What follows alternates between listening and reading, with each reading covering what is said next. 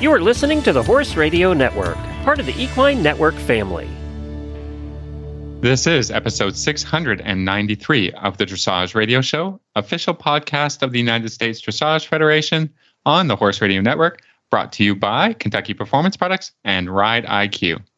On this week's USDF episode, we are joined by Kristi Wysocki for more review of the new 2023 tests.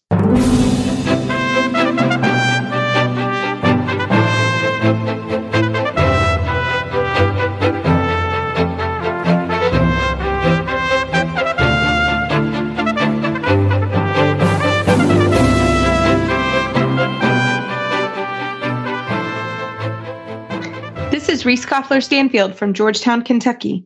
And this is Philip Parks from Rockwood, Ontario, and you're listening to the Dressage Radio Show. Hi, Phil. How are you this week? I'm doing good. And how's your preparations for finals going? Yeah, really good. I'm not going to lie, been working pretty hard. But I also I feel that this week we worked pretty hard. So Scott Hassler, my coach, flew in for the weekend, Saturday and Sunday. So we worked quite hard, actually really hard, but not crazy, right? I'm not a firm believer. At this point, most of your homework should be done. But we were talking about just some very specific spots in the intermediate one and my freestyle that I need to have specific ideas with. So, for example, a tricky part for me is in the very beginning of the I-1. We've been working on, Big Mike has great intro. He stands for a 9. He does it quite often. But then I go off for trot and he gets a little bit flat because he has a perfect halt. He's very obedient. He's square. He's standing. He's listening. And then I go to trot and he's like, okay. He's grown roots. That's what I like to say. Lessons don't let them grow roots. Grow roots. Mike, come on. So we worked on coming out really with good power. And then we have to make a left-hand turn in the I-1 and ride an extended trot to a right-hand turn up the center line to a shoulder in on the center line, which is very difficult. And my shoulder in right, which unfortunately is the first thing you do, is actually my hardest movement that I will do. So we work quite a lot on that. So I'll be keeping that momentum. I do a very similar thing in the freestyle as well. I just do it the opposite direction. So we worked really hard on specific things like that. Where we also do an extended, or it's medium trot actually, to collected walk, which is another kind of sticky part for me. So just working on some of those super details, which is where Philip and I can geek out for hours talking about these little details. But when you get to a final, that kind of should be the level, in my opinion, of detail. And then I also try to keep his schedule very similar. I don't change. We had beautiful weather. He goes outside. He acts like a normal horse. I worked him quite hard yesterday. So today he had a lighter day. So I try not to go crazy because I just keep it all kind of the same. We'll have a hard weekend and then a little bit of downtime. And then he'll have a nice weekend. And then we'll head over probably Thursday to the horse show. So right now we worked quite hard. I feel very good with where we are. Just have to kind of keep the momentum. But in general, really looking forward to it. Knock on wood for everyone coming to Kentucky. The weather looks quite good for next week. So yes, we've actually had overall a pretty warm fall, and it looks like it's going to stay pretty warm and dry as of right now. So we're recording a week out from when I will go to the horse park. Yeah. Week out from when things start. We're kind of in the same. It's exceptionally warm this weekend. We're going to be in 20 degrees, which is, I don't know, 70 something, So yeah, we're the same. It will fall, but hopefully it waits till after. Yeah. So I think it's going to be quite nice for everybody. And it's been very beautiful here. We're losing some of the leaves, but I will give kind of a hot tip for people coming to Lexington. We have great restaurants in Lexington, but unfortunately the word is out. So I will tell you, if you do want to go to some nice dinners, maybe make reservations. I use Open Table, and we have great Open Table here. Maybe actually do that soon so that you have it down. Because even for locals, this week, we have Breeders' Cup and also World Cup jumping on Saturday. So good luck trying to find a restaurant right now. It's impossible. You cannot eat out. I told my husband, even probably getting a pizza will be difficult. But hot tip, again, we have some great restaurants. Open Table is a great place to look, but you can always message me about a great place to go, but we have great steakhouses and we have good kind of local restaurants. We have quite a cool scene here, great bourbon if you're coming. So really enjoy that. And I hope everyone enjoys their trip here because it should be hopefully a good year and getting us back after sort of last year was enormously huge. This is a little bit smaller. I don't know if it's smaller, but not as many more people normal. will be coming. Yeah, more normal. A little bit more normal. So that should be really fun. So I'm looking forward to it. I hope everyone has safe travels here to Kentucky. Again, I'm really lucky this year, Phil. I don't have to go anywhere. We have finals and then convention here. So I'm going to be sleeping in my own bed. And my husband likes it, but of course I really like to snuggle with my dog. So he's sweet. I don't have to travel anywhere. So that'll be fun. So should be a great couple weeks here. A week and then a little bit of time and then back for convention. So lots of stuff going on. You can kind of feel the dressage energy. Everyone's coming in. Which is always fun. So safe travels. And we look forward to seeing everybody here. And we're so excited about this episode. We're really proud. Every test cycle, which is this our second or third, Phil? I can't remember. But we get to do this show every cycle when it changes. And Kristi Wysocki, you'll hear she does an amazing job. She goes from training level to fourth level, a little bit of the developing pre-St. George and 4-year-old test in there as well. She's going to go through everything that they changed while they were writing these tests. And this is pretty cool. So buckle up, grab a notebook. I remind you midway through to get your notebook. I took tons of notes as we were doing the interview. So we both really hope you enjoy it as much as we did recording it. This Nutrition Minute is brought to you by Kentucky Performance Products, the company that simplifies your search for research-proven nutritional supplements at kppusa.com.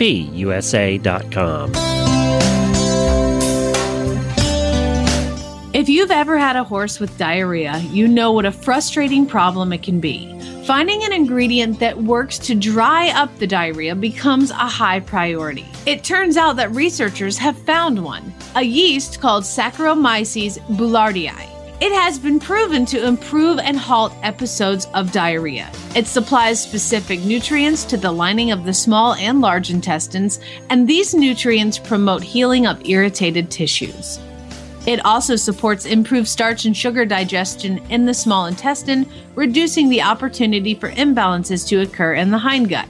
Nalox Advanced, made by Kentucky Performance Products, contains Saccharomyces boulardii, along with a blend of fermentation solubles and stomach buffers. Nalox Advanced is recommended for horses of any age that are suffering from diarrhea. It also supports a healthy digestive tract in horses at risk for gastric or colonic ulcers, such as performance horses or any horse that is constantly on the go and exposed to stressful situations. For best results, Nalox Advanced should be fed on a daily basis. This Nutritional Minute has been brought to you by Kentucky Performance Products. You can find all of their terrific products at kppusa.com.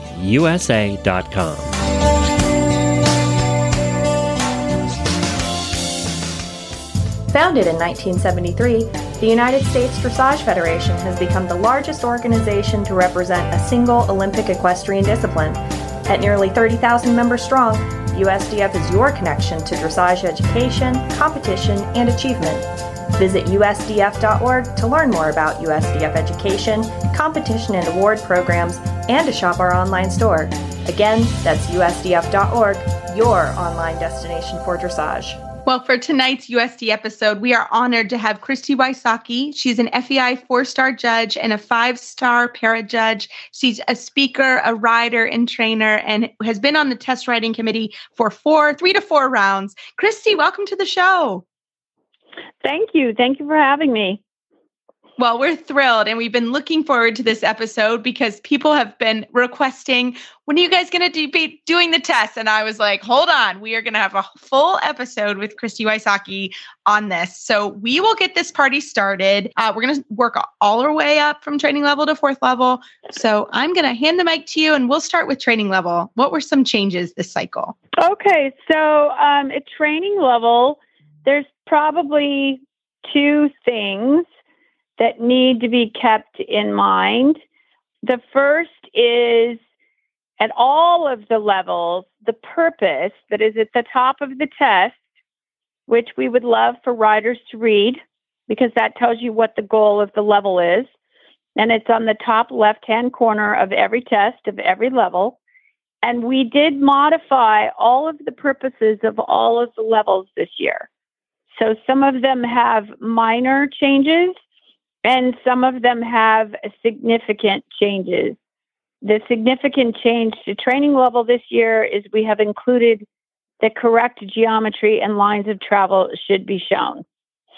We had hoped that that was a given, but we've decided to put it in the purpose so people will focus on it a little bit more clearly. Training level test 1 only had a very minor change. We did make a transition to the walk. The previous round, you had to do it at sea. And at training level test 1, we try to make things quite easy. This is the introduction to the baby horse to the arena or a rider who's never shown before. So we try to give them like a zone to do things in. And so we did make one modification, and now the walk transition, they have between C and H to do the transition instead of having to do it at a letter. So we basically just made training level test 1 just a little bit easier for the baby horse or the green rider. So that's the only change. Sorry. Yeah. Go ahead. Yeah, I was just going to say, like, to make it easier, but also give riders and horses a little bit more time to prepare. So exactly. And if the rider, with the baby horses, it can take a little bit more time to establish a transition. As you approach a letter, you might be going, oh, we're not quite ready. And sometimes with the babies, the corners help with transition. So with them being able to do it between C and H, that A gives them a space of time, like 4 or 5 strides, where they can choose the best moment. And it also gives them the benefit of the corner to kind of help balance the horse for the transition better. So we should be telling people to use the bend, maybe not ride a young horse deep into the corner, but use a little inside leg to outside rein to maintain balance and momentum so that it's not herky-jerky, right? Right. The corners, just as the horse is turning, they usually establish a little bit more balance. So that corner just gives them a little bit, and I think it gives them a little bit of a security, too, to be in the corner. So, and it also just gives the rider time that they don't need to do anything abrupt with the young horse, so that the horse has time to ease into the walk and not get tense by a transition that is required right at a moment. So it basically was set up to give them a little bit more security in the transition and an ability to keep their balance better. Yes, and that's really the only change in that test. That test is designed to be quite short and sweet, as I like to say, for the baby to get in, do their job, and get out, and not get overwhelmed with, and if they're not very strong yet, it's a nice short test. So it's really ideal for the youngster. And Kristi, my niece is a little bit now and riding, and for those of us who've had to run the test with them, this is actually short and sweet is ideal. And that transition will help. It that way. Yeah. Nor had I in a long time, but I anted up and did a little fitness and running. But that actually is really helpful because we actually had that very discussion of don't pull your pony's face off when you have to do it. So I appreciate that. And I just wanted to give everybody a little break. If you need to pause us, I currently have a notebook out with a pen, and I am currently writing notes as Kristi is talking, even while we're having. So this is a great time to grab a notebook because this is a really, really great information. So I thought it would give people a time because this is awesome. And Kristi, we'll send you on to training level test 2. Yeah, and to your point of taking notes, that's kind of a good thing to bring up because some of the tests have minor changes to them, and those can be the trickier tests to remember the changes in because they're similar to the previous round. And so If they don't look like they have much of a change, sometimes those can be the harder tests for riders who have ridden the test a lot. They can be the harder tests to remember that there's a minor change. So that's why it's important to keep track of the little changes as much as the tests. There are some tests that have significant changes, and those are actually a little bit easier to learn the new test just because it's very different than the previous test. So notes are not a bad idea, in my opinion. So training level test 2, we did not change this test. We feel that this is a really good test to for a horse that's a little bit fitter and a little bit stronger, perhaps a green rider it's not their first show. They're starting to get a little bit more experience. It is a longer test than training 1. So it does take a little bit more fitness than training 1, and it takes a little bit longer attention span for the younger horse. But it's a very fluid test. This test has been with us for a long time now, and I don't see it going away anytime soon because everybody really does like this test as a introductory when the horse is ready for just a little bit more than the short training level test 1. So in terms of learning anything new with this test, there are no changes for this test. And then we come to training level test 3, which we have changed significantly.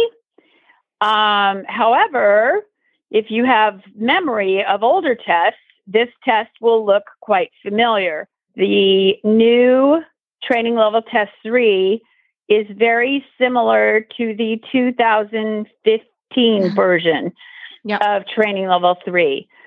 The most significant change is instead of the 3-loop serpentine, we have gone back to the single loop from, for example, H to X to K.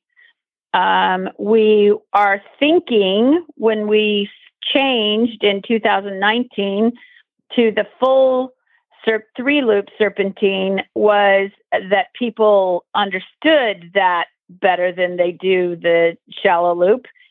And after 4 years of judging it, we've discovered that's not the case. Maybe a bit too complex for However, people, that exercise shouldn't be thrown out. Like, you should learn how to do a proper 3-loop serpentine. Yes, you should. You definitely good should. Exercise. It is a good exercise. But we also, the other reason we did feel that it was important to put the shallow loop in, not just because we don't want to watch people do a movement incorrectly, because this one's actually a little bit more difficult to learn. Once you do learn it, it's easy to ride. But the main reason we wanted to put it back in is we really felt that in preparation for first level, where we asked for the same figure at the canter, that without the riders doing it at the trot, they were not as prepared once they got to first level 3 to handle this same loop in the canter. So if they haven't learned it at the trot, it can make learning it at the canter much more difficult. Yeah. So that's the main reason we wanted to put it back in. And Kristi, I think that's such a good point, because really the whole committee looks at, like you said, it's made of judges and riders and trainers, and the whole committee looks at the entire picture, right? So somebody may be focused on their test, training level test 3, but really the whole point is that if you can go through the steps of training a horse through that you've outlined in the test, you will be able to train a horse theoretically to that level. And so I think that that's been so important to remember, because you see that, like that you saw this, that people weren't doing the 1 loop well, or weren't doing it in training level, so they weren't doing it well later. And it's that whole process, and that you guys are all guarding and really trying to promote, right? So that's why they work the way they do. Exactly. And if you were to take all of the tests from even inter level and lay them all out all the way up to Grand Prix to the very top, and if you looked at them like you were reading a book, it tells the whole story. Mm-hmm. And it's really important when we're writing these tests that we don't skip a chapter, so to speak. and that we do give a very logical progression. And so there's not only a progression from one level to the next, but if you, for instance, compare training level 1 to training level test 3, there's also significant progression between those tests in difficulty within the level. And I guess one of the ways I like to have people think of it, when you're riding the first test of the level, it's kind of like arriving at kindergarten. You're getting introduced to it, you're getting familiar with it. And then when you move to the highest test of the level, you're graduating and getting ready to go to junior high school or whatever. And so there really is a progression within the levels. And then, of course, there's the progression from one level to the next. And we really do try to keep it in mind that if we ask for something, for instance, the canter loop at first level, that we've given the riders the tools to be able to do that movement. And we really felt that not having this shallow loop in the test kind of made it more of a challenge, and people had more trouble with the canter loop. And so we felt like it was important to put it back in. Any other major changes in training level test 3? That's really the major change. And then the other thing that we were able to resolve from that, it's interesting. Probably most people don't realize it, but we work on the revisions for each round of tests for almost 3 years. So we don't just do these for 2 or 3 months and then poof, off they go, and it's all done in a short period of time. We will actually start working on the next round, probably next fall. Yeah. So you see it for a year. You see it for a year, and then you just start thinking about how perhaps it could have been done better, or in the case of test 2, it's like, yeah, that's good, right? Like, okay, it's progressive. It's and there's no, do people have a problem with it, or how are they riding it? In general, you have to almost see a lot of horses and riders to kind of get a base case, and then decide, like, okay, what's next, right? Right. And it's like, if it's not fixed, it's not broke, don't fix it. Training 2 is a perfect example of that. Leave it alone. Yeah. It's like the Prix St. George. The FEI has had that test for a very long time because it works. Right. And, but the other thing that happened this last round in 2019 was we do run these tests through practice runs we have riders ride them of different abilities and different size horses, because we need to know how long they take, and we need to know if they're too challenging for a kid versus a pro. And one of the things that slipped through the cracks in 2019 is we did make, in the first direction, when they went from the canter to the trot to the walk, it was really a short distance. And it was funny. I hadn't even judged it yet. I was doing a symposium introducing the new test, and the first demo rider did those movements. And I was like, yeah. And there was nothing really you could do for 4 years. It was like, oh, and we just didn't, whoever we had, I don't even remember who was doing the dry runs for that round, but it was probably a professional, and it just kind of was so smooth that it didn't catch our eye enough. And that unfortunately does happen. There are times when something slips in and we are like, we try really our best, but those things do happen too. So that was the other thing, that with the revision, that really fast canter trot walk that had to happen between C and K is gone. Oh, thank goodness. So, that was a tough one. Have a sigh of relief for that one. That was a tough one. That was tough. It was. I love it. It was. Yes. And then I think the other important thing for training 3 is we tried to give a clearer description of how to ride the single loop. So, for instance, the wording now says HXK, slightly after H, begin a single loop to X, returning to the track slightly before K. Because we had a lot of riders riding it more like a triangle, where they would make a double sharp turn diagonal, onto maybe? the diagonal, and then and then from X they would make another sharp turn back to the other corner. And so we're hoping with this wording, and we also put a diagram in with a picture of it at the bottom. Yes, we're that was hoping great. that people will have a little better picture in their mind of how to write it. So, and that brings up just another thing that when I was younger, USDF used to print out all of the description of each movement. And now, probably for cost, I'm assuming, that is not printed in what goes out from USDF. They are in the USEF test, the test you get from the judges. But that's where you find the description, also the purpose. It was so bad that when I went to my learner judges, I don't think I'd ever seen it because I didn't know it existed.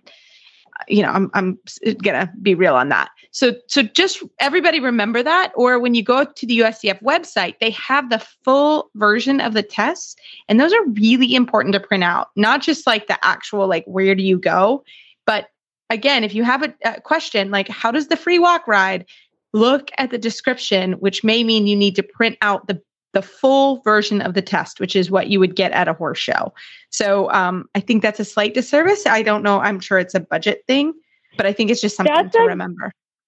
That's a really good point. Like all these companies that make the diagrams for you and all of that kind of thing. And in the USDF member guide, you know, it costs them a lot of money to print things. Yeah. So they basically print the test so someone can use it to read. But the actual test that you can find online on both the USDF website and the USEF website, the actual tests have two major, well, they actually have a couple more than two.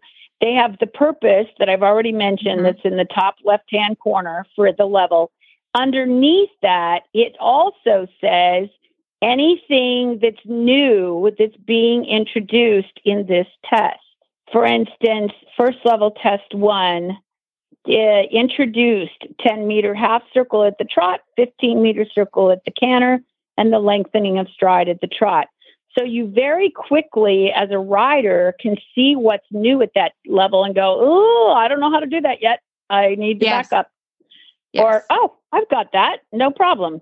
So there's a lot of information on the test other than just where you're supposed to go. Yes. And if you didn't know that, that's important. So if you're practicing a test, or what I do is I have a copy. I take a binder and I just one afternoon I print out all the tests. I put it in a binder. So me as a coach, like I can pull that up. And if someone's like, "Oh, I have a question," I'm like, "Hey, let's take a look at the description of the movement and what are the judges looking for." So that is something that I do, and it's been very helpful, especially as you're moving forward. Like you said, what do we need to do in first level? So, but yeah, so I love this new first level test 1. This is a great test. So if you're ready, should we move on to first level? Yeah, we just basically took the lengthening stride of the canter out is the main thing we did. So it made it a much simpler test. It used to be that you also had, in addition to the lengthenings of the trot, we also had a lengthening of the canter with the 15-meter circle. And we found most of the horses were not really ready for a canter lengthening at that transition from training level, that they really needed a little bit more preparation and training, balance, and that kind of thing. So in taking that out, the first level test 1, the beginning of it is very much the same. The trot work has not really changed, but then the canter work is much simpler than it was previously because of the lengthening being taken out. Super. I will say that one of the most important things about first level, that if people never read the purpose, which unfortunately a great deal of people never read the purpose, the last sentence of purpose at first level now says the horse should be on the bit. And it previously said they had to accept the contact. And so the standard has been raised in terms of the connection now. That if the horse is not on the bit, they're not going to get as good of scores. Mm-hmm. Mm-hmm. So because we had a lot of people going into first level before they were really prepared to do that. And so we don't want to see people riding in over their heads, so to speak, and not doing well. It's not any fun. Yeah. It's not fun to go and get low scores and quote unquote get beat up, and you feel like, oh, the judge doesn't like me or they don't like my horse. And that has nothing to do with it. It's that you didn't meet the standard of the level. And so we're trying to make things much more clear so that riders don't have that kind of disappointment, because that's not our goal at all. Our goal is to, through these tests, help the rider and the horse progress and train up the levels to be able to do the dressage correctly through the use of the training skill. Yeah. So, and one of the other really cool tools on the test is to the right of where it says what you're supposed to be doing, there's a box that says directives. Mm-hmm. And most riders never read that part either.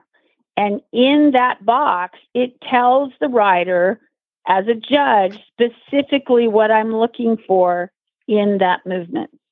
So that is another huge tool that riders don't use. And they don't look at their tests enough to see there's a whole sorts of information there they can get that can help make you ride better. And I encourage people to, don't just look at where you're going when you look at the test. Look at the entire test and what is it they're wanting me to achieve within this test. Yeah. Well, I think that's a good, that's a great point. Whereas, like, if you don't have access to a regular trainer or whatever, you can certainly videotape your ride and then pick up a test booklet or a physical test and score yourself and say, like, did I achieve this and this? It's written down right there, like check mark, check.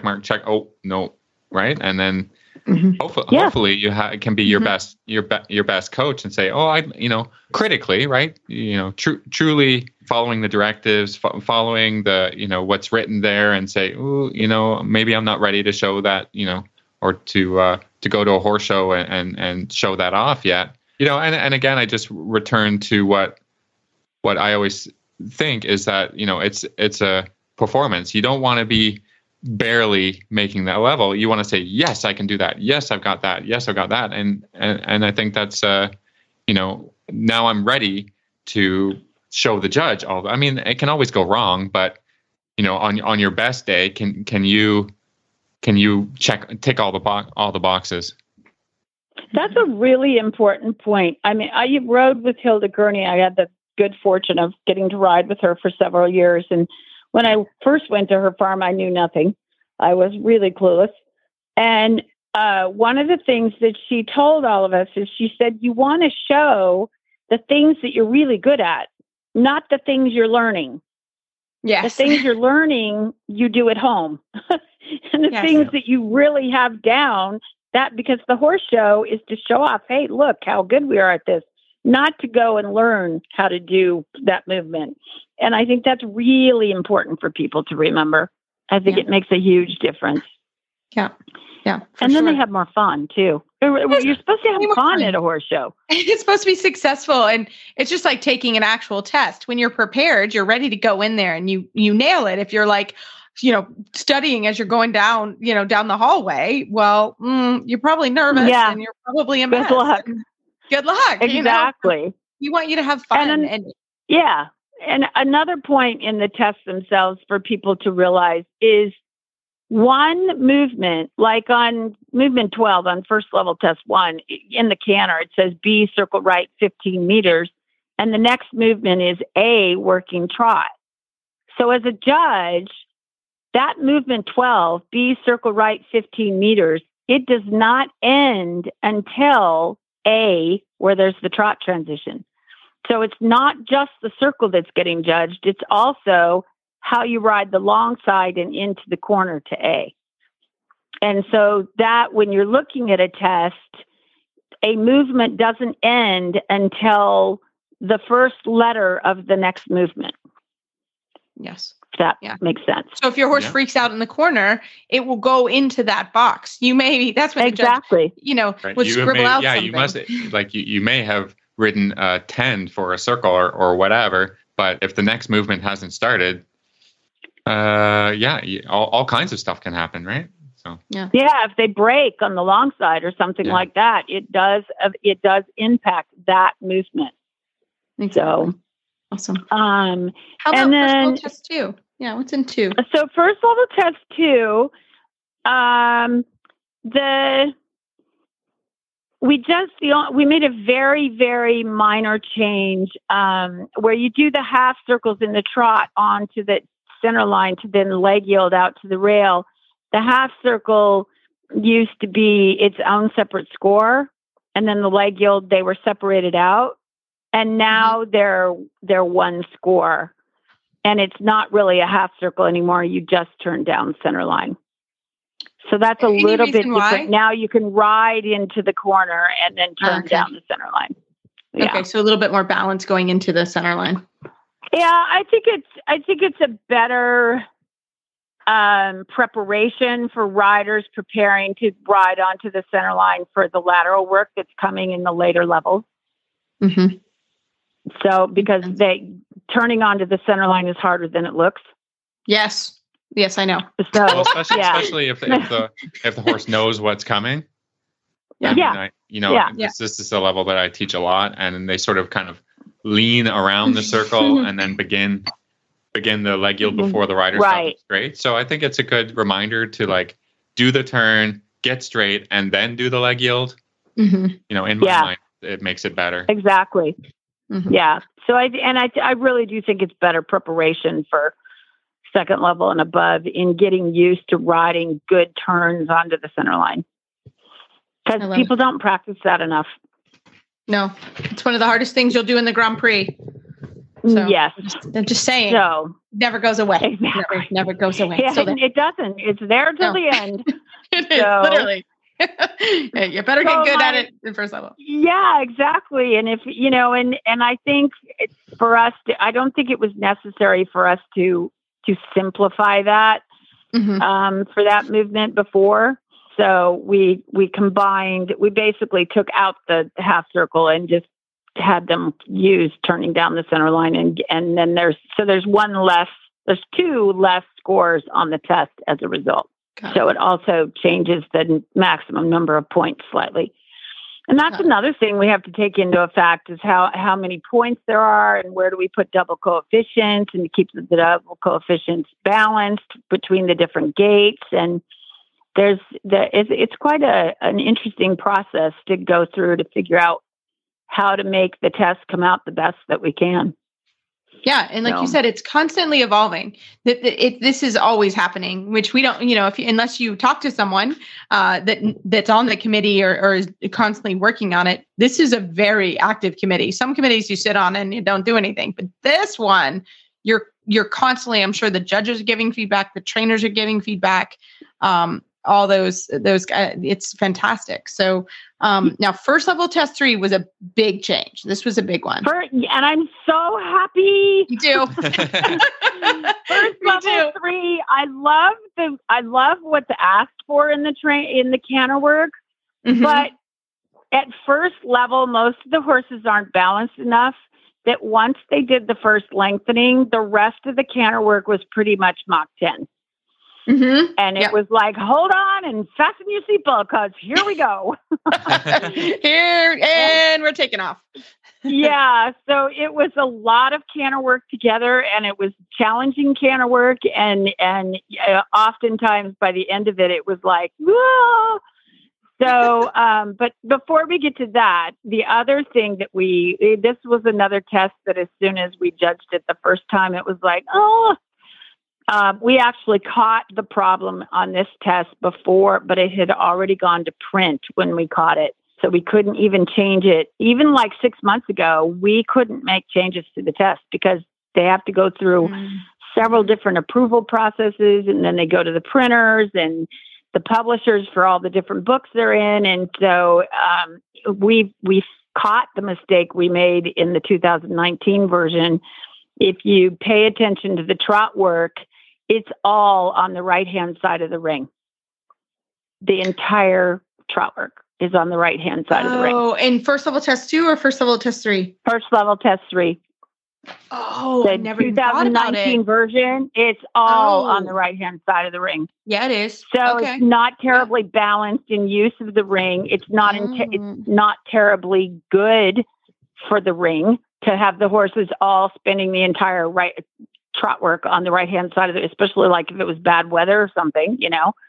Yes. And we caught it, but we couldn't change it by the time. As soon as the whole group. I mean, it was like in one breath. We just all were like, whoa.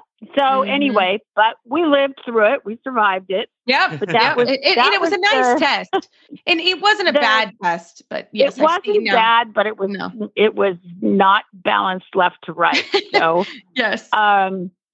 So we did, the trot work is now much more balanced. And as you see, we made the leg yields and the circles, I think, are more fluid now because of us separating out and not having it all come from that one side. You could hide a little bit of that leg yield to the left a little bit. You could, because you were going away from the judge. But I think that exactly. Yes, exactly. And so you can make a leg yield look pretty good from the back.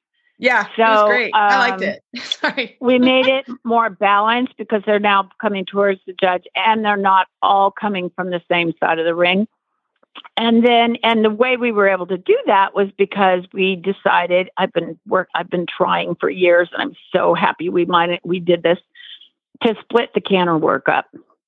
And the canter work is basically the same ingredients that it's always been, but now it's split up so that you do the right lead canter work right after you do the right trot work, and then you do the walk, and then you do the trot and do the other canter lead. So I think it's going to be much more balanced canter work for us. I'm very excited about it because I think it'll really, because it's important movements that we're asking for in this test, but it just was, and especially like really big movers that had big canters, they could just really get going so strong that they just couldn't get their balance back to get through that whole canter tour and do the entire thing in balance. And this breaks it up to where I think it's going to be a much smoother test. That makes sense. So I'm really excited about this one. This is one of my favorites. Awesome. Yeah, I think this is one of those. Make sure you read this one. The material is the same, pretty much, right? It's just the way that it's presented. Exactly. It's all the same ingredients. It's just in way different order. This one will probably make some riders go off course the first few months because they're thinking of the old one. And it's just similar enough that it could get them to. So this is one that you want to kind of like erase the old test out of your brain if you wrote it a lot and just start from scratch. So, and again, we did the new description for the shallow loop for the canter, like we did in the trot in training level test 3. We have the same kind of descriptor to try to help people ride. Because when you ride the canter loop like a triangle, it doesn't go very well. You can pull it off in the trot, but in the canter, the horse usually breaks or changes leads or something. I'm sure you've seen it all happen. Oh yeah. Sometimes I've seen some really good ones.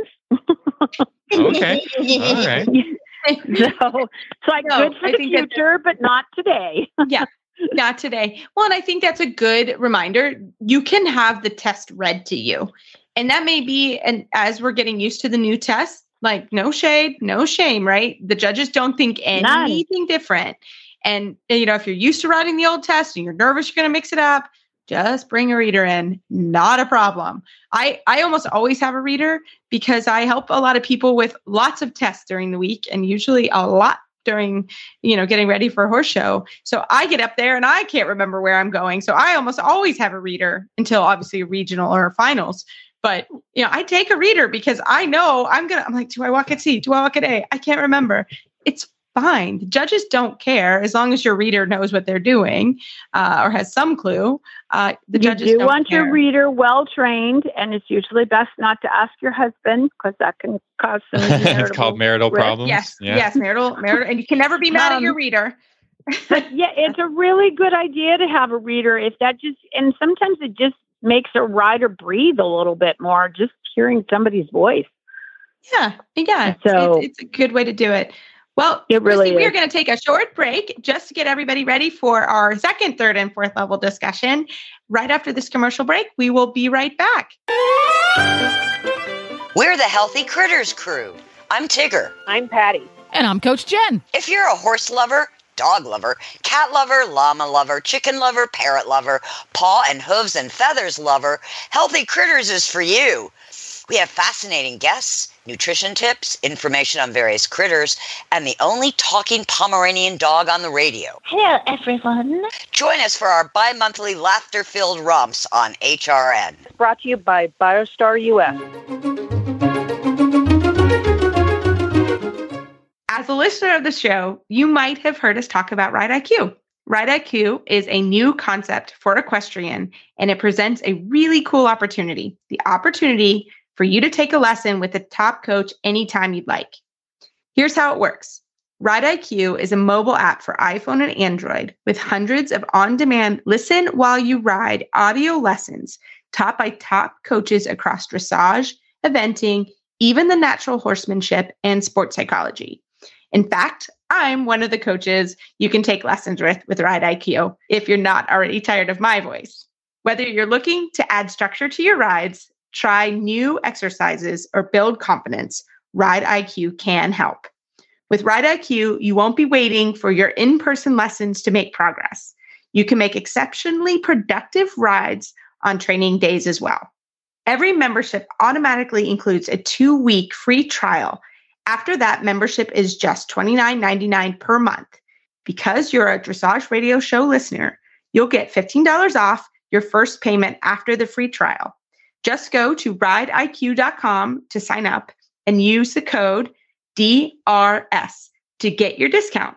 That's rideiq.com and promo code DRS to start having the most productive schooling rides you've ever had. Well, Kristi, we are going to get started with second level because this, like you said, of the storybook, a lot of people like to skip this one. So let's talk about it and why you shouldn't skip second level. Yeah, second level is, I've often heard people call it the black hole of dressage. I used to think of it that way myself, I think, but it really is, it's such an important transition level from first level, moving up into third level and the FEI levels. And if you skip it, it really can leave some holes in your training. The simple changes are the preparation for the flying change. Here's where you're getting introduced to the first lateral work. And something I think people don't realize is the collection of second level is not the same as collection of Grand Prix. The expectations are much lower. And so if you skip this and you hop further up and you're not really prepared for that level without going through the second level, it can really make it a challenge to do well at the higher levels because there is this progression through, as I said, it's like reading a book. And if you skip a chapter, you may not understand the next chapter. Mm-hmm. So with that in mind, second level one, in 2019, we decided to take the simple change out. And I personally think that was a really smart move. Yes. We basically made it, instead of having to go canter, walk, canter, the horses got to canter, then they trotted at one letter, walked at the next letter, and then picked the canter back up at the following letter, which we all are very happy we did that. We think it's made a big difference in the transition from first to second level.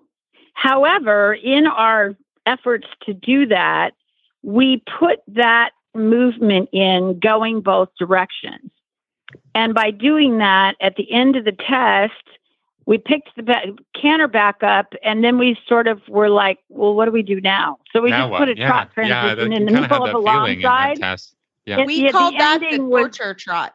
We called that the torture trot. The ending was like, now granted, I personally don't stop doing canter trot transitions because you do have to do it in the Grand Prix test. Just saying. You do, right in front of the judge. Just saying. Yep. And it's worth 10 points. So don't stop training that.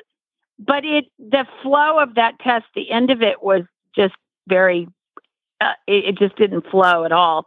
So instead of doing that second one, we just have the horse trot like they do in the other second level tests at the end of the canter work. And so it is just slightly shorter because of that. And it's much more fluid than when you picked up the canter and then went halfway down alongside and then trotted again. So got it. So you just trot. I always felt like that movement also set the horses up for thinking, oh, well, I can just break in the middle of alongside. I just always felt like it was not. I thought you were making people work on their sitting trot. Truly, I thought that's where I was like, they had to do that to work on your sitting trot because you had to sit the trot. It's the first time you sit the trot. A long way. It was a very long way. And let me tell you, I had some people, we had to really train that because it's the end of the test. You're tired and oh boy. Yeah. So I know a few people that will be very, very happy that's gone. Well, they'll be really glad that now it's much shorter. So I think that it's much more fluid now with that. So that's the major change that we made to second one. In second level 2, it basically has the same ingredients in it, but we really felt like there was too much collection and too much lateral work just over and over and over and over at the beginning. And for riders that struggle with the concept of collection, which is very normal at second level, it usually resulted in a lot of horses losing their momentum, and the second half of the trot work did not go very well. So we have put a medium trot in the middle to kind of rev the engine back up, so to speak. Refresh the horse. Yeah, exactly. And we feel like that'll make the trot work be a little easier to ride.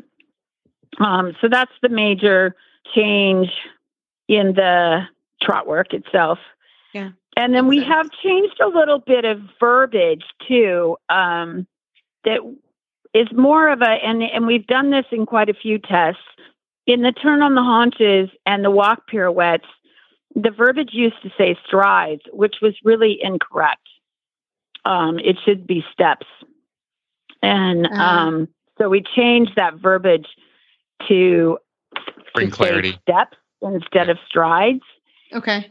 And then the other thing that I'm very thrilled that we did is in most of the tests where you went from walk to canter, and also the walk turns on the haunches and the pirouettes, it would say shorten the walk and canter or shorten the walk and turn. Mm-hmm. And most people messed up the walk by doing that. Mm-hmm. That makes sense. They just turned their good walk into a bad walk, and then you're not going to have a good transition either. It used to be one of my biggest frustration points. And if you look at the new test, the shorten to the walk verbiage is no longer there. Got it. Okay. Yeah. That makes sense. So in the turns on the haunches and the walk pirouettes, it does say collect and half turn. But for the canter transition, you should be able to canter from a medium walk. You shouldn't have to shorten it. Right. Well, and that makes sense because, like you said, it was confusing and it didn't lead to good things. So it makes sense that you would just pick up the canter. And you have to collect for the canter transition technically anyways. So I can see why that would be a change. Yeah. For sure. So we eliminated that. So keep the good medium walk you're in and just canter. Keep it simple, basically, is the thought there. So that was taken out everywhere. That shorten the walk, stride, and canter. That's now gone. Good. And then in the turns on the haunches, the verbiage is instead of shortening the walk, the verbiage is now collect prior to the turn. And it really, the other thing, the shortening of the walk was oftentimes even took the purity of the walk away. Yes, that would make so sense. So we were actually teaching people to mess up the walk. Yeah. In my not humble, blunt opinion. Yes, I love it. Yeah. Makes sense.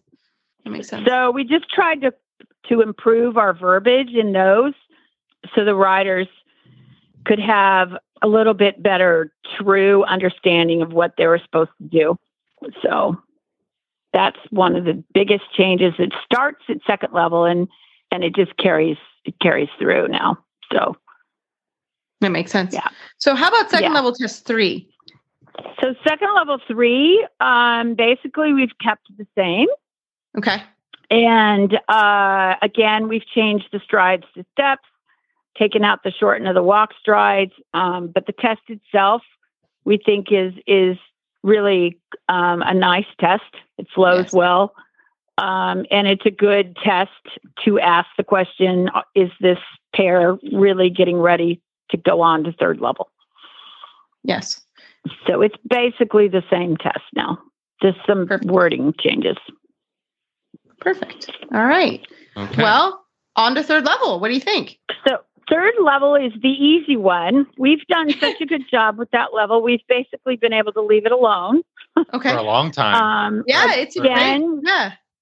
It is. A third level 3 is my George Williams and I came up with that one years ago, and it worked so much better than the old test we used to have. The old third 3 was awful. This one was lovely. It flows really well. The horses do really well with it. Yeah. So really the only changes in third level is taking that verbiage of the strides, changing them to steps, and also the shortening the walk for the canter transition is gone. I'm glad. So that's really all that happened. That's fine. What? Yeah, this is the bonus for us doing this horse show, doing this podcast, not a horse show, doing the podcast, because that's such great information. Like you said, unless you knew it, you probably wouldn't have noticed it. But I love it. So yeah, so I'm very much wanting to encourage people: don't shorten the walk, just canter. Mm-hmm.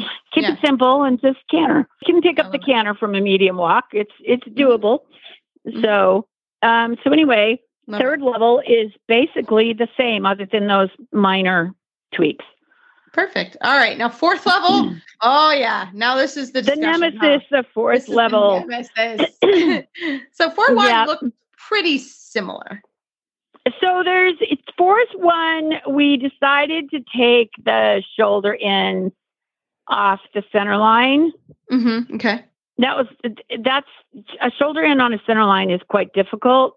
Mm-hmm. For us to have it at fourth 1 and then you don't see it again until I1 makes it clear that maybe that was being a little ambitious and that it was better to put them on the long side. So they've been moved. So the trot work is a little different arrangement so that the shoulder ends are a little bit easier for the riders to. And again, I ask everyone to take a good look at all the purposes we've put.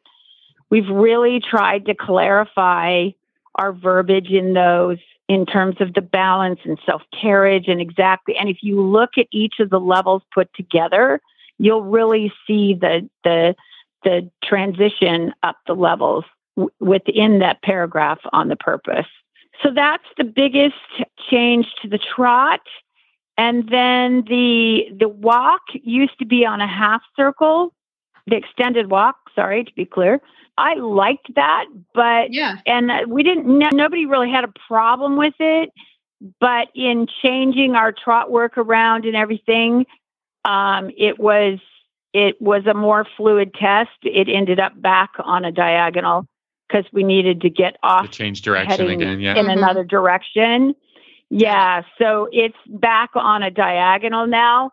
That wasn't really for any reason other than it made the fluidity of the new test come together better. So that makes sense.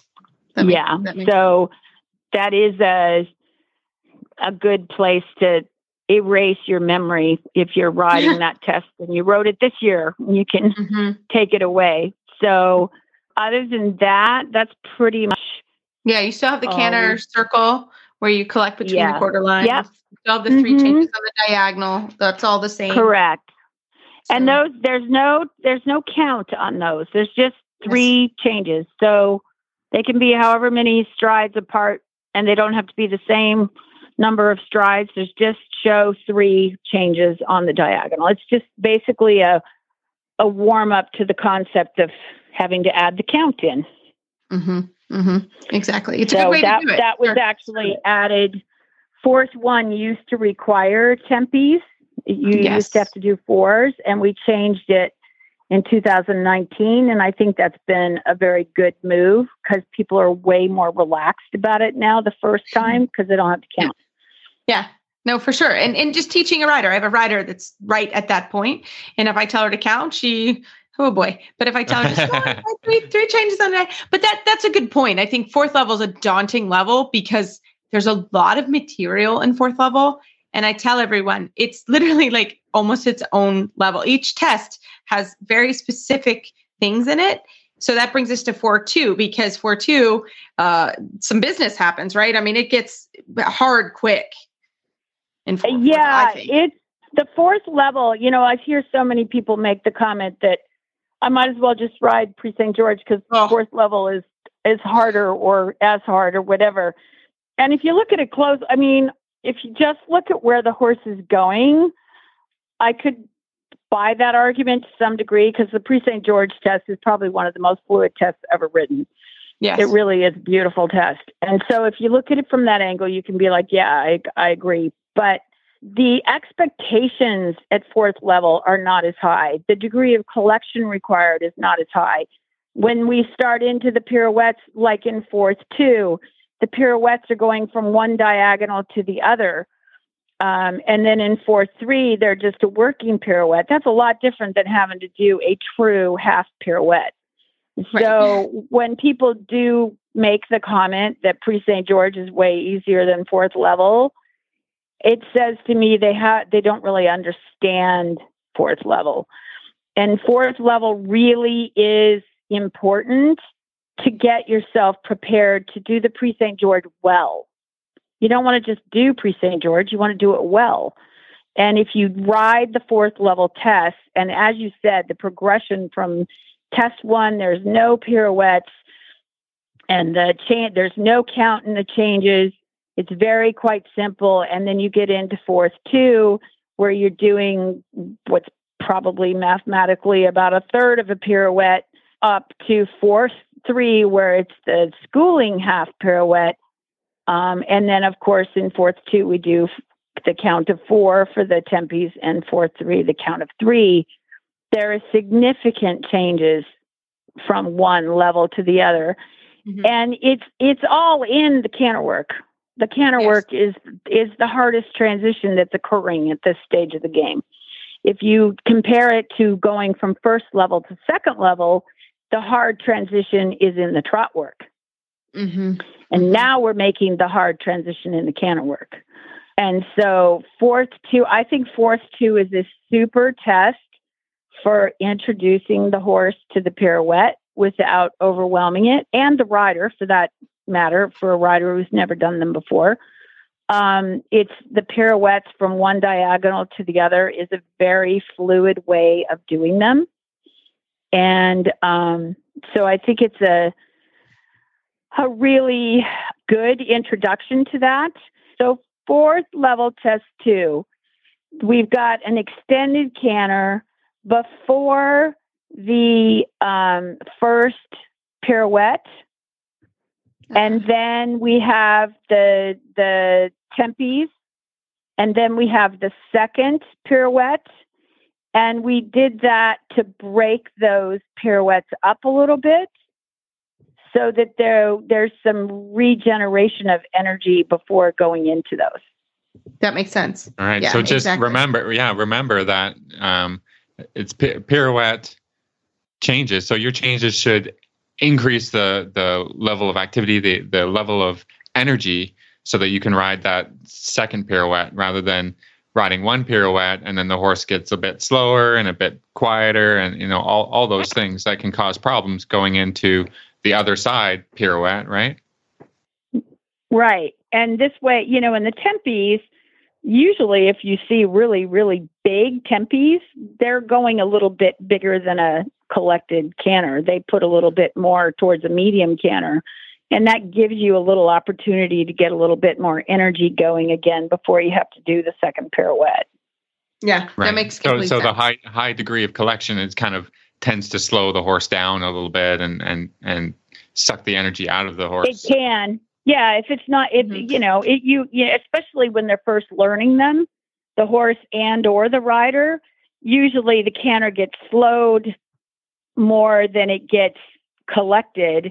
And so then this gives them an opportunity to revitalize the canter before trying to do the other one. Because with them back to back, that can be a little challenging. Like in the Pre-St. George, you have to do the 2 half pirouettes back to back. Yeah. Right. And there's not any time to rejuvenate the canter because you're doing the counter canter through the corner into a flying change. And it's all about balance. Yeah. Yeah. You have 16 meters to pray hard to get it. Yeah. Not very exactly. That's exactly speaking not for a friend. Not for a friend. Speaking for myself. Yeah. So that's why that's set up that way, is to give the rider, so that, and so riders need to look at the test for things like that, because that's a place where they can go, oh, okay, I've got time to regroup and build back up and not have to do both of those back to back and be quite so overwhelming. And those are things to look for in a test, especially, for what particular horses, what are their strong suits and what are their weak links, and find places in the test where you can say, okay, in that spot, I can help my horse by doing blah, blah, blah, depending on what the situation. And in this example, it would be, I can rejuvenate the canter before I do my second half pirouette, so that my horse, that I can go into it with a better active canter and have better success. Well, and also, again, going back to, these are a roadmap to training, right? So that's a point in training. Like that take that point for what we're saying. Yes, we change it from the test, but that's the point in training, right? Where you need to make sure you have enough energy, and the pirouettes will suck the energy out. So you better have a moment as you train. Maybe you train the pirouette a little bit and then go get some energy and come back and train it again. So I think that's just an important point. A very important point. It all of the tests, we try very, very hard to make sure that they are logical within the horse's training. Yeah. In the USEF tests, we really do try to make sure that there's logic within what you would do at home. And there have been a few times we put things in the test and then we've gone, okay, I would never do that. So why are we doing that? And we've taken them out. We've done that before, because it's like, that's not really ideal training. Right. So kind of like the trot transition in the middle of the long side. Yeah, exactly. And then the torture trot. And then the torture setting trot. The torture trot. I love that. Yeah, that was what it was called. It was like, all right, ladies and gentlemen, let's get ready. Okay, so the elephant in the room is always the 4-3. We're leaving it for the blast. Should I do a drum roll? There we go. Got a drum roll. Okay, talk to us about this 4-3. It's different. I'm going to confess, I'm one of the ones that came up with the idea for how we've modified it this time. We all lost a lot of sleep over this one. And Lilo 4 and I were at a show together, and we're just drawing and draw. We ruined probably 10 napkins drawing tests on them. And all of a sudden, it dawned on us that we just needed to use third level test 3. And so if you look at the canter work of fourth level test 3 now, the beginning of the canter work is very similar to third level test 3. But when they do the half circle and turn onto the diagonal, instead of doing the flying change, we now have you do the half pirouette on a diagonal and go back the way you came from. Oh, okay. All right. So, and have you ever schooled half pirouettes that way? It's a great way to school them. You can keep schooling the same direction pirouettes without having to do any changes. Yes, I have actually done them that way. Yep, absolutely. Interesting. And the 2 dreaded half circles where you do the true counter canter are gone.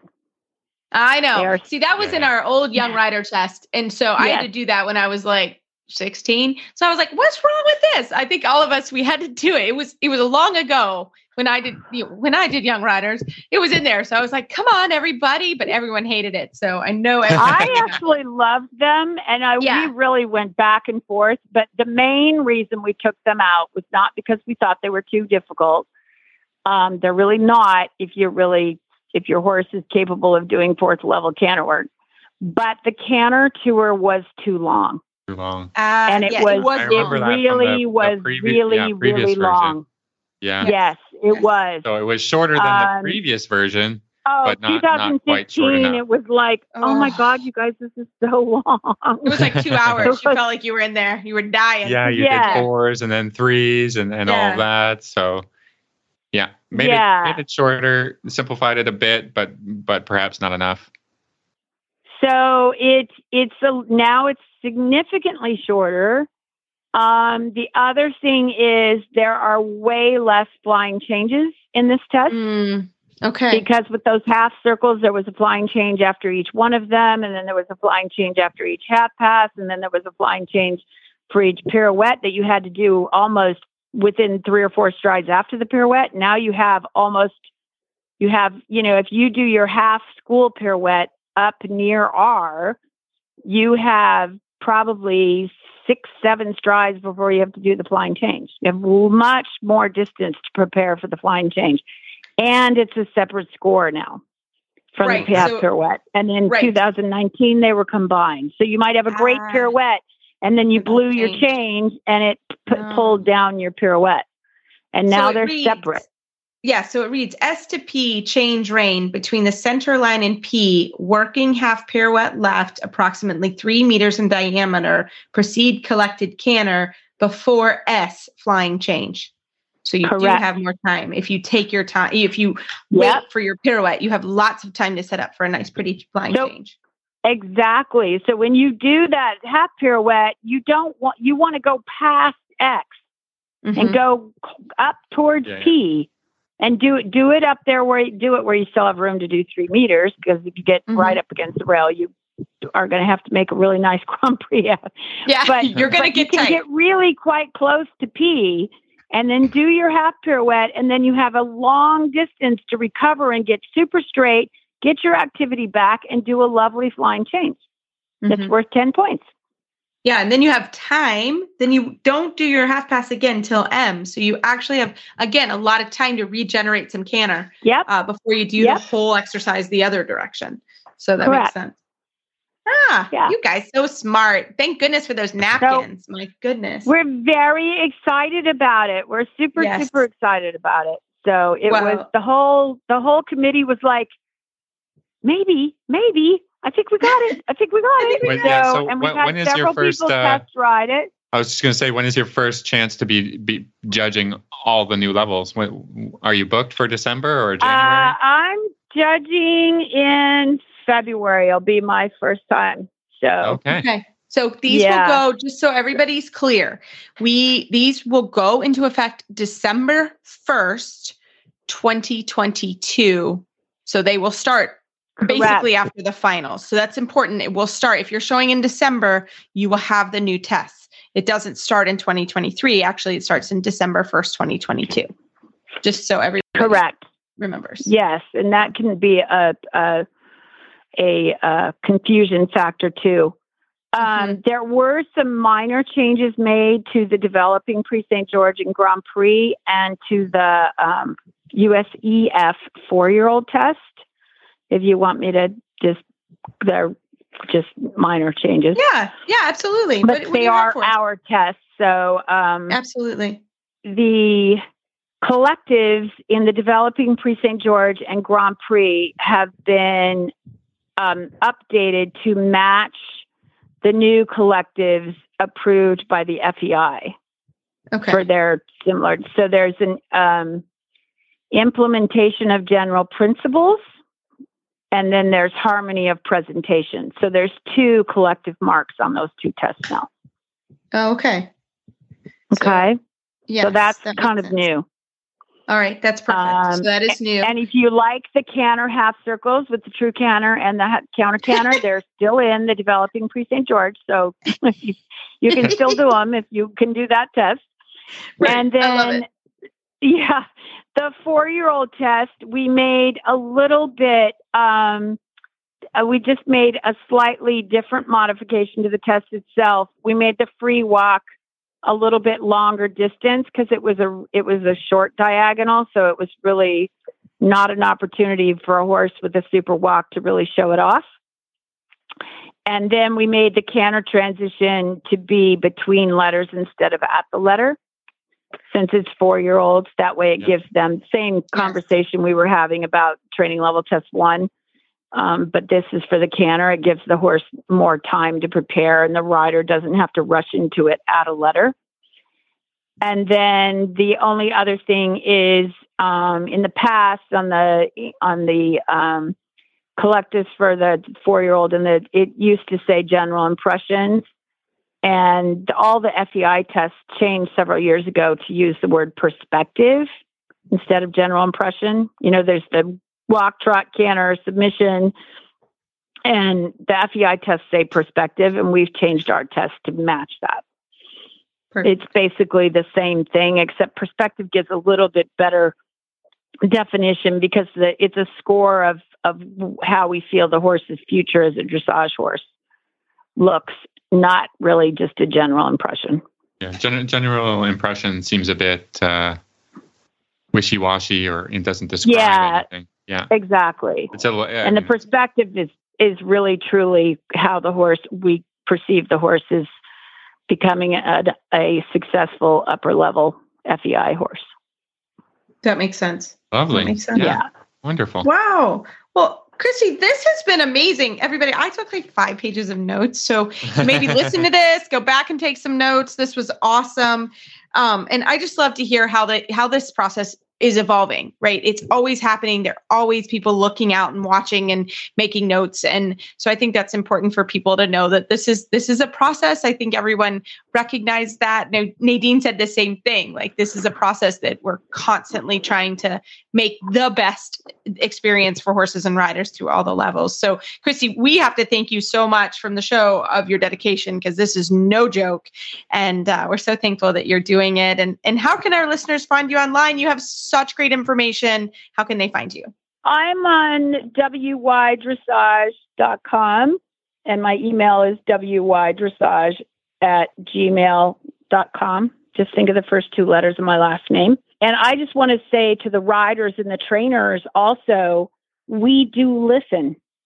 So if you see something that either you love or you're not so happy with, send us a note. Anybody on the committee, or send it to USDF. If you send it to Sharon Vanderzeel and say, 3rd level test 2, I think movement 14 is too close to movement 15 or whatever, give us your feedback. We do listen. A lot of changes we make are based upon rider feedback. So please don't hesitate to give us your input. Because maybe we we'll want let you input get from over, everyone. Yeah, get over writing the last test, and then when you said that you're going to start again writing the new test this next fall, that's a great time to be to hitting you up with a message.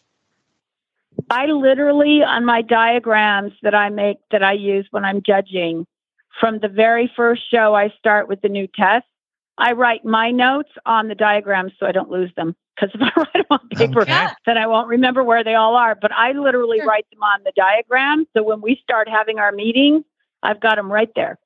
I love it. Fantastic. I love it. Oh, thank you so much, Kristi. This was awesome. This was a great USDF episode. And we hope everybody is thankful, but also learned a lot this episode. I certainly did. So thank you, Kristi. And we look forward to seeing you soon. Yeah, thank you for having me.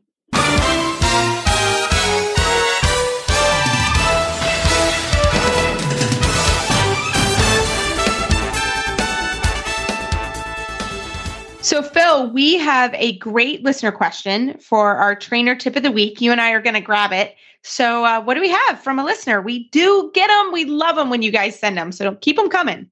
So what do we have this week? So this listener, Caitlin, sent us a message, and she says, I started an 18-hand Shire under saddle a month ago. He tends to pick up a cross canter. This is the first time I've worked with a horse that offers a cross canter as often as the same side lead. I know he's very green and weak, but we're looking for tips and exercises to prevent him from picking up a cross canter. Thank you. Thank you, Caitlin. Yeah. Perfect. Perfect. Okay. Well, this is a common problem I see for sure in young horses. And then, I mean, I love a Shire. My goodness, they're wonderful, wonderful horses. You know what I mean? But cantering maybe isn't his best gait. Wouldn't you say, Phil? Just overall, I think many draft and draft crosses have problems with their leads, and in canter in general, and especially if this is a big horse. Big horses need a lot of space, and they need to build up a lot of momentum, and can be weak behind and weak in their stifles. So common problem. Need some advice. Yeah. So Phil, I think you're right. The big guys, the big draft breeds, the big horses, right? First of all, they need time. They also need strength. So we don't know this horse's age, do we? And we don't know also, I'm curious if he had a different career before, but we'll just say he's young just because I don't think we know from the she said she started him under saddle a month ago. Yeah. So okay. That So leads we you to don't believe that's probably 3, could be 9, but yeah, exactly. We're going to go with more on the 3-year-old gear. I just say that because we don't know 100% from her email.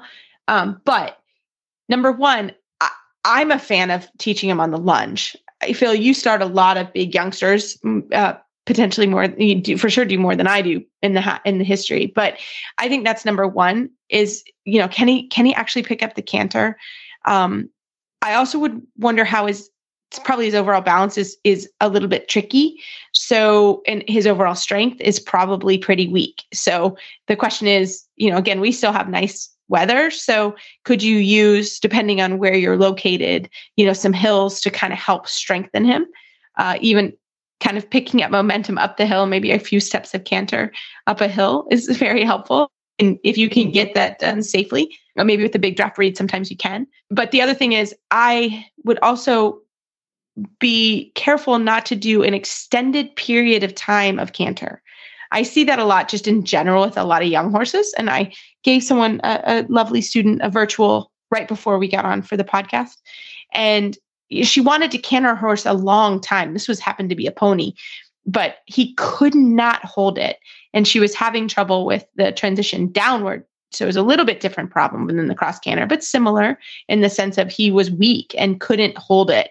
So I asked her, first of all, how early on in the ride she did the canter work, because this guy may run out of steam. And so you want to keep him as fresh as you can as you go for the canter. So I would, number one, make sure you can get it on, and also a little bit of connection on the lunge if possible. And even if you need a bigger lunge line for him, a little bit bigger space is fine. He shouldn't be on a small circle because he's a big dude. So that's one of the things that I would say is, can he canter on the lunge line? If not, maybe you need to work on that. Number two, don't wait so long into the ride that he's exhausted that he can't get up the momentum to canter. And then number three, make sure that you're not trying to canter for a long period of time, because those guys, or horses in general, they burn a lot of fuel in the canter. And a lot of times they can't hold, I'll see somebody going around and around and then they have a mistake. So if you start even with a half a circle of canter and you can get the true lead, awesome, then trot again, rebalance the trot, try again with the canter. And then maybe the next time you canter for 3/4 of a circle. So those are some things that I would think about. Phil, how about you? Yeah, these are all, you're hitting everything right on.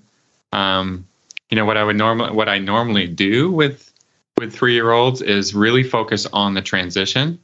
Mm-hmm. And on a big circle, like you might even do more than 20-meter circle. If you've got space, use it to your advantage. Remember that the canter, the horse has to lead with the inside hind leg. So maybe you're having problems on both of the hind legs, not doing it, but with your inside leg, you have to make a sharp reaction that the horse gets his inside hip underneath him so that he can pick up the correct lead, and just do do one correct transition, whether it happens the first time, the second time, whatever, and then take a walk break, do the other side. Mm-hmm. I don't think there's much point if you're not having any issues in the trot and in doing a lot of trot either, Yeah. These no, 3-year-olds exactly. need short Stay and there. sweet Yeah. and just a real clear understanding of what's being asked. So, do a round of trot and then get right to the canter.